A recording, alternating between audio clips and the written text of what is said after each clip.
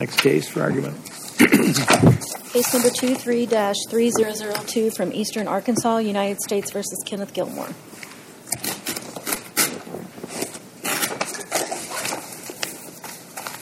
Good morning, members of the panel. If it please the court, I'm Mark Jesse. I was appointed to represent Mr. Gilmore, who's the appellant in this case.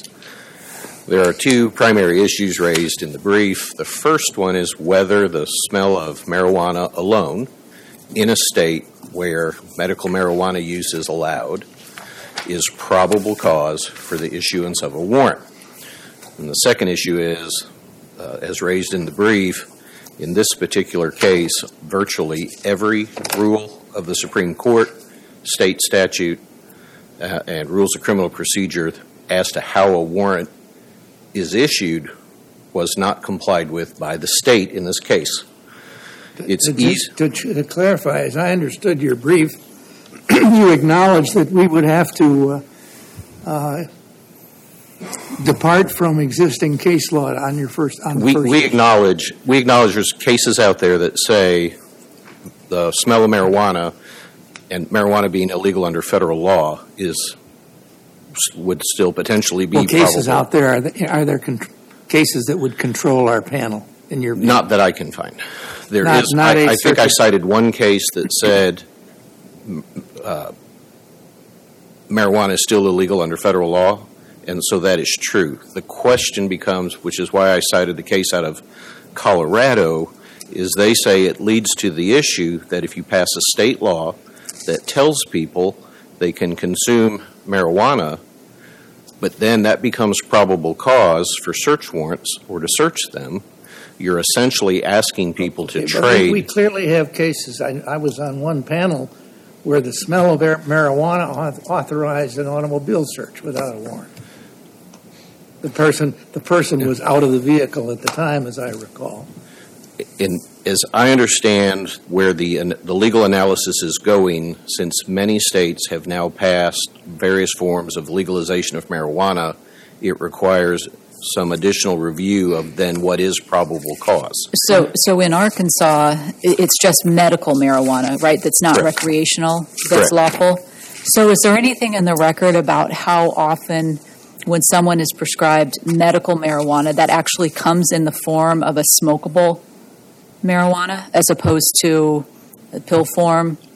Colloquially, I would say about 80% of what is sold as the plant for smoking. It's not edibles. For medical, because I don't think that's the case in all states, and so I just wondered if it seems to me that might be something that would need to be in the record because I'm just not sure that's true. But my understanding is the vast majority of what's sold in Arkansas as medicinal marijuana is the leaf or bud type marijuana, and some states have addressed this by specifically saying the smell of marijuana alone is no longer probable cause to search somebody. But I think probably the more interesting question is in this case, they appeared at Mr. Gilmore's door. There was at least one other person present. They claimed they smelled marijuana. There was absolutely no inquiry as to does anybody here hold a medical marijuana card? Is there any explanation? But federal law, you have to. Federal law governs this. Federal constitutional law. State law can't change what the Supreme Court's interpretation of the Fourth Amendment.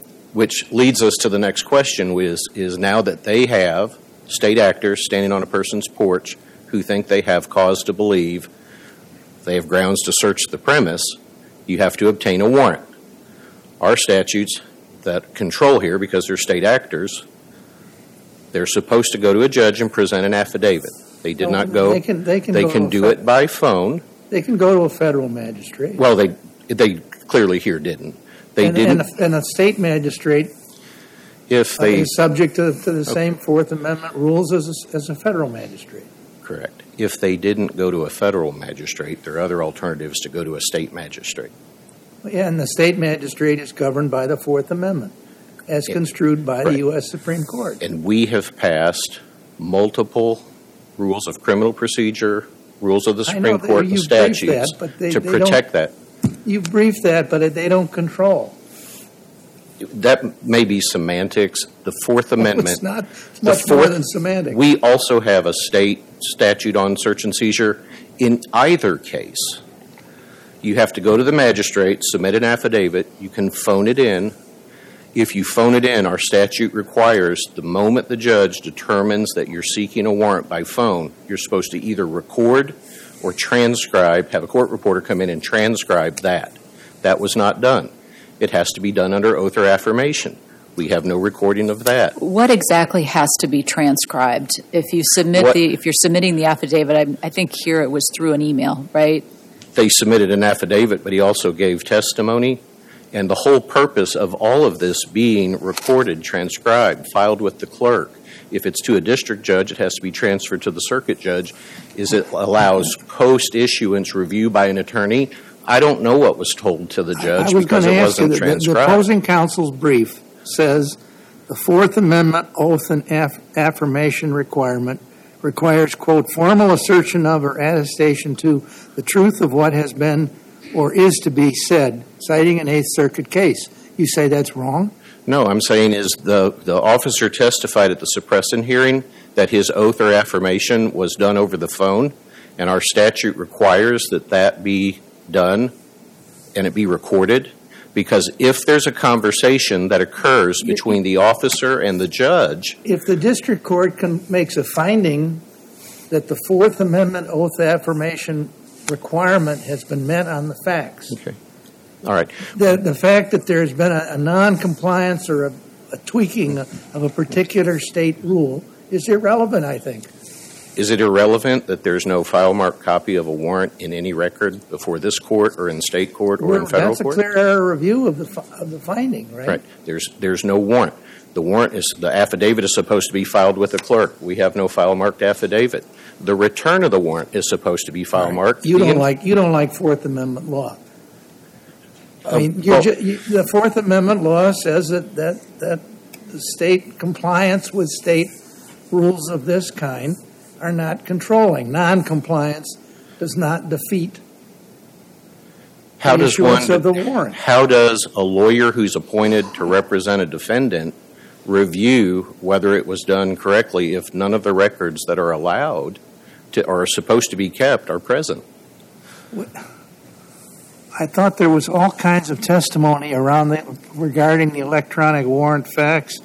There was a copy of the affidavit signed by the attesting state judge, a copy of the signed warrant stating probable cause based on the affidavit, the warrant signed by the issuing judge, an email from the affiant to the judge regarding the warrant application.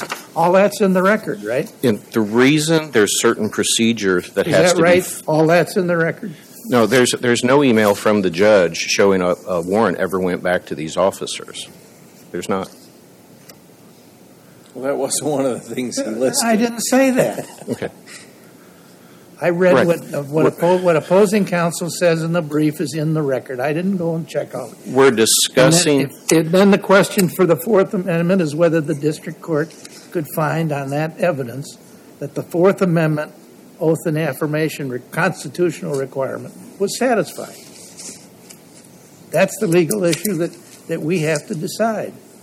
Doesn't that require fundamentally whether or not that affidavit ever made it to the judge and whether the warrant ever came back? No, we make findings all the time on So if the inference and circumstantial. So if the officers say they obtained a warrant, we have no documentation, none You of the can submissions. question their credibility. I assume you did challenge their credibility. I got appointed post-trial in this case to... Well, defense counsel can question Yes, the credibility he of did. the testimony, and if the judge disbelieves them and says, I'm not convinced that you really presented it because you haven't shown me what you're seeking, Right. then you would prevail.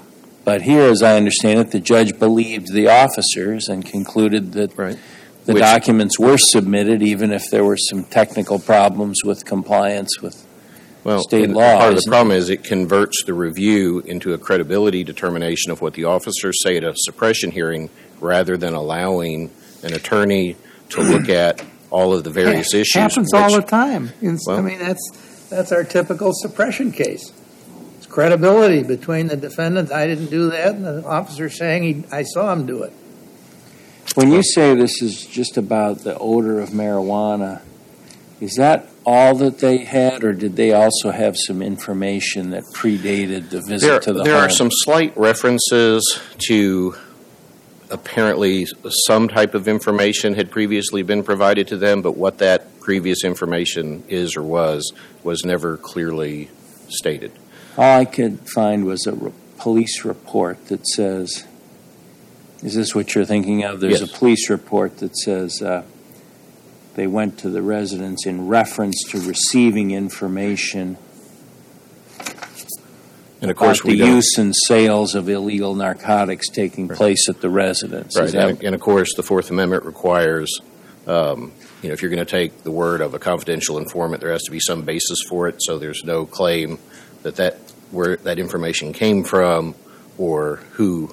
What do you mean? Of course, the Fourth Amendment. There are cases involving anonymous tips. There's anonymous tips that might be the basis for showing up and doing a knock and talk or something. There was, for purposes of like putting something into an affidavit for a warrant, you normally have to establish the basis for finding that was reasonable or credible. My understanding in this case is they claim they had some kind of tip. They went to the house, and it started as a knock and talk. Yeah. They then smelled marijuana that then progresses Right, so what I'm getting to a warrant. is, So then the question becomes, what information do they have to get the warrant? And at that juncture, it's simply the smell of marijuana and unsubstantiated anonymous type claims. Okay, well, that's well, first of all, it may have been substantiated if they got to the house and smelled marijuana. That may have substantiated the tip that there was marijuana activity going on at the house. But my original point was just, didn't they have more than only the odor? They had this previous information. Right. I guess we've talked about that. But as I understand, if you submit an affidavit to a judge asking for a warrant, some type of anonymous, unsubstantiated tip doesn't convert over as being sufficient. Well, if it's corroborated, it might be. If it's corroborated by a visit to the house. And that brings us back to the simple smell. Okay. Another question I had is that the opposing counsel argues that you don't respond to the alternative Leon ruling, and therefore you haven't successfully knocked out the warrant. What's wrong with that argument? Well, if I understand it correctly, if Leon is normally whether the officers acted in good faith, and in this particular case, one of the issues when you look at whether a person acted in good faith is whether they complied with the various rules, statutes, well-established policies and things, and that brings us back to, in this case... You have a Eighth Circuit case you're relying on for that? Well, I've been a lawyer for 30 years, and my understanding of Leon is you can't breach well-established law and then claim that you were acting in good faith. And our well-established law is that to obtain a warrant, you have to do it in a specific form that preserves the record to allow oversight and review. At this juncture, we could have officers show up at a suppression hearing with a piece of paper that they claim was a warrant that was issued by the judge with absolutely no supporting background history or information. And if the interpretation is so long as they show up at a suppression hearing and say it was they obtained it, then... So you're saying it's a sort of de facto, if you didn't follow a certain percentage of the rules, that's just automatically not good faith? Well, right, because in this case, they didn't... Virtually every rule that I cited in the brief, they did not comply with. They then deleted their emails. They did not retain any records. There's a very sparse record here, and the question you have to ask is, what is the purpose of requiring all those things to be done in a certain procedural way? And is it that it allows oversight after the fact, not just having a suppression hearing? When you talk about they, there's a lot of they actors here, and some of them aren't the law enforcement officers, correct? So one of your assertions is that the magistrate judge who signed off here did not retain some of the materials, right? We don't have an email there. So is that included too? When really, the exclusionary rule, we're getting at the conduct of the law enforcement, right? Not the magistrate judge. Under the telephone warrant rule, the officer actually signs the judge's name, and the judge signs his own, and then the judge is supposed to file his of record. We don't have the warrant from the judge, and we don't have a file marked one. So how do we know that the officer, unless you just grant him credibility, signed the judge's name to a warrant? The whole purpose of recording things a certain way is to allow oversight, and the defendant is stripped from his ability to do that when they don't comply with any of the procedural rules.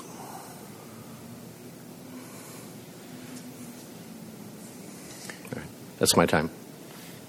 Thank you.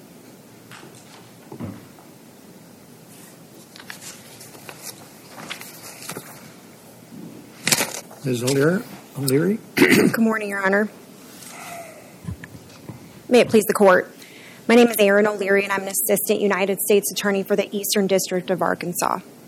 In this case, the search warrant was supported by probable cause and comported with the Fourth Amendment oath or affirmation requirement.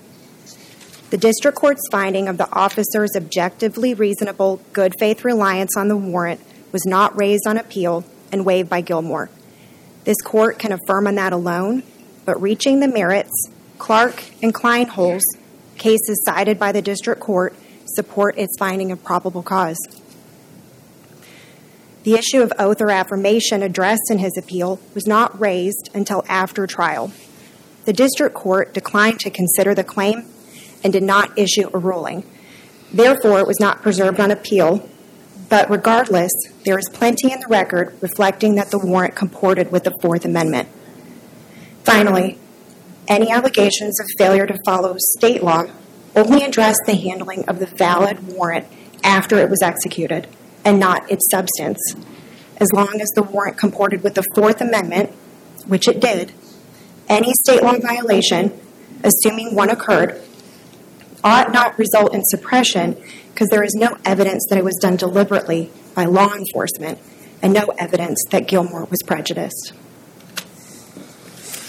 I'm not sure I understand all that.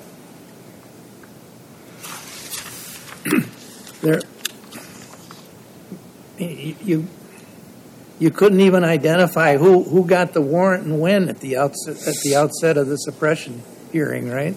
Your Honor, it was my mistake when I initially filed my first two responses to the first two motions to suppress. It was Investigator Bailey that went into his patrol vehicle and typed out the affidavit. That was reflected in the incident report. The incident report stated Investigator Bailey. It was Investigator Jefferson that filled out the return to the search warrant, and I incorrectly stated that Investigator Jefferson was the affiant as well.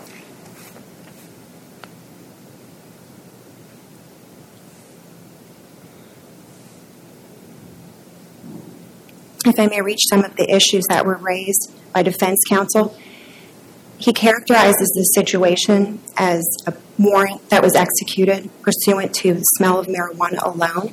That is not what we have here. We have a report of the illegal use and sales of narcotics. And what more? Is that it in a nutshell? Yes, at some point it was referred to as reports. It was referred to as a tip. And pursuant to that, the investigators went to Mr. Gilmore's residence, and that information was immediately corroborated by the smell of marijuana. Those two elements together support probable cause, and this court has done so in Clark and Kleinholz. You would agree that what you've just sort of the information about use and sales, that wouldn't be enough for a warrant? Correct, Your Honor. Relying on a tip alone would be insufficient to meet probable cause. So what do we do with the change in Arkansas law that now legalizes medical marijuana? Still understanding I understand you can't have it under federal law, but for purposes of probable cause for a warrant, if we were to step into that world and review it, what are your thoughts? Your Honor, there is a narrow set of circumstances under which... Can you speak up a little bit? I'm so sorry, Your Honor. Yes, I feel like I'm being very loud. I will speak up. No, this room is... I apologize. Thank you. Your Honors, there is a narrow set of circumstances under which the use and possession of marijuana is legal under Arkansas law. However, it is still illegal under Arkansas law to privately sell marijuana. And that was part of the information that caused... I was just meaning just this odor. Put aside your tip. Just the odor, whether that would meet probable cause, Your Honor, that is an open question. But those are not the facts that are before the court today. And you don't have a view? Your Honor, my view. Has your office taken a position on this? This is something that's we've seen in a few cases coming up, and I'm wondering if you've had other cases in this issue. I miss what's not at issue. I thought the smell is at issue. You just mean because there's something, because the tip is a little bit more?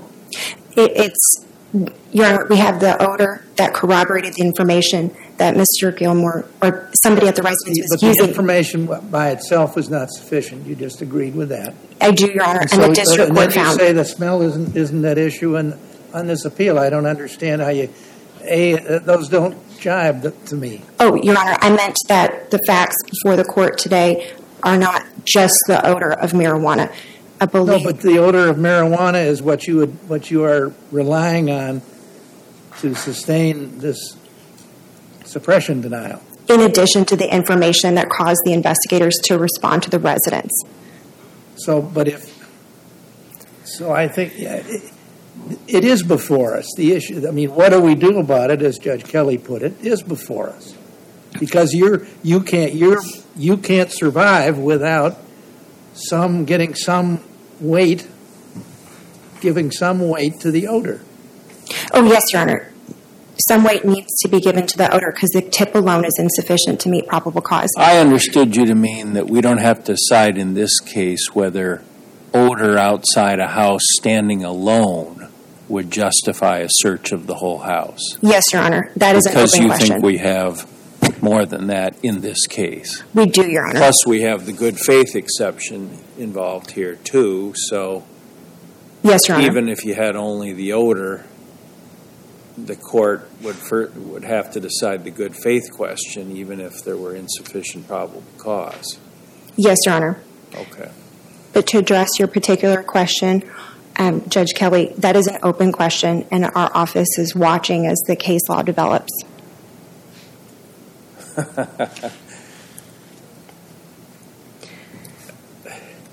That's a bold position for your office to take.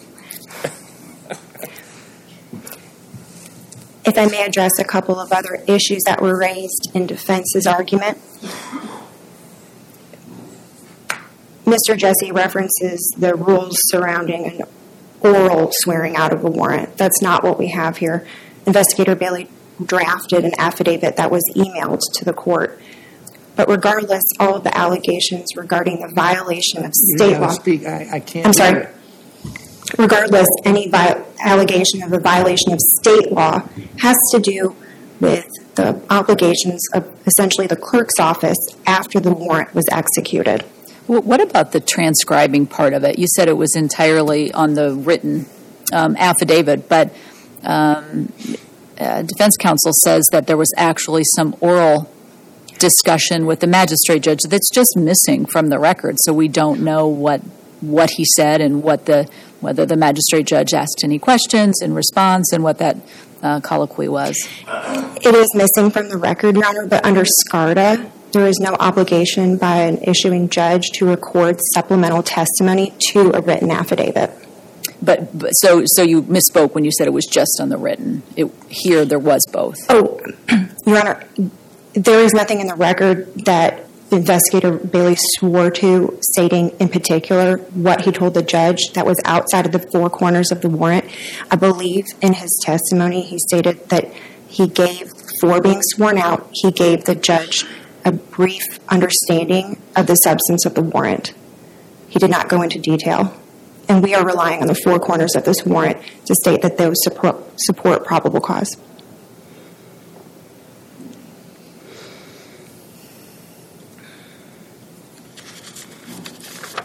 Well, it can still be procedurally invalid.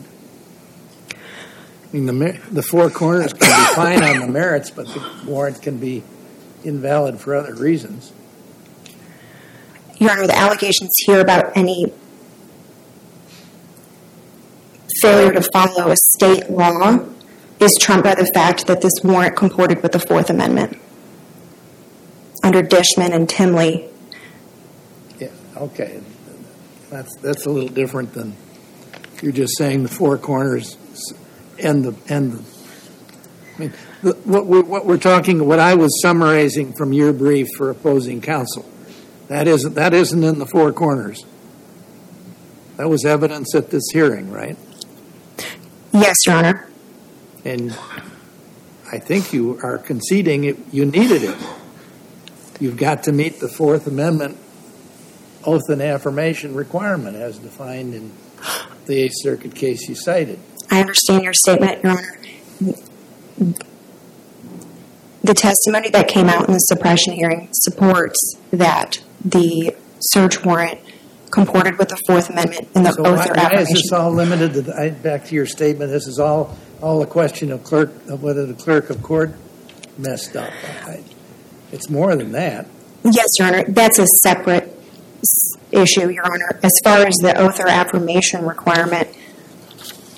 Well, what's the separate issue then? I don't understand it. I apologize, Your Honor. No, I'm just a little slow with you here.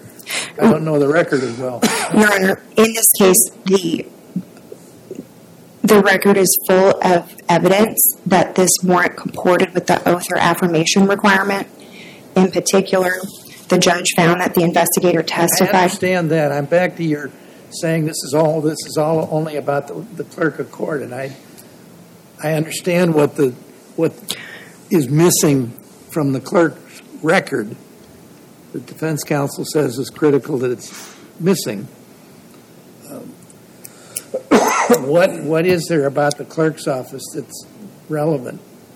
Your Honor, I don't believe it is, because any allegation about failure to follow state law with regard to filing the warrant, sending it up to the circuit clerk's office, sending it to a circuit judge, has nothing to do with the substance of the warrant.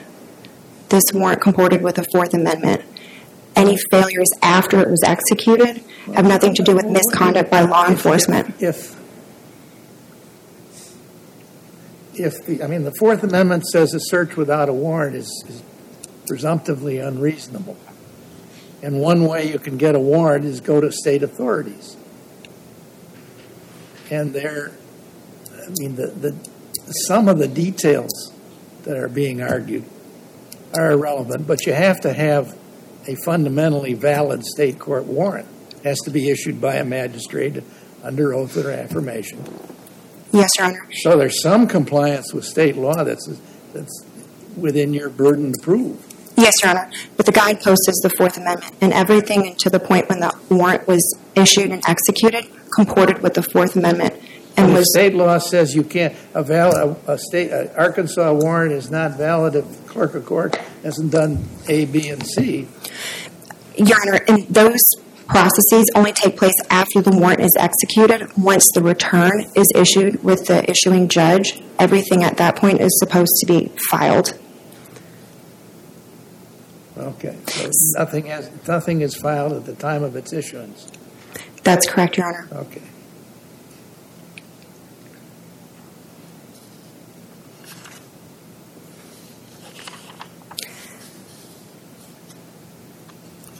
If there are no further questions, I'll surrender the balance of my time. Thank you. Thank you.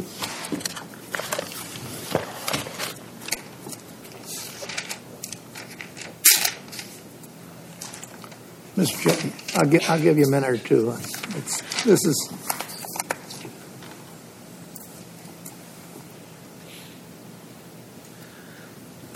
Just briefly, if you simply look at the issue in your mind and say an officer can show up at a suppression hearing, and as long as he says, I went to a judge and got a warrant and here it is, then there's really no benefit at all to recording what is said during the telephone or application process.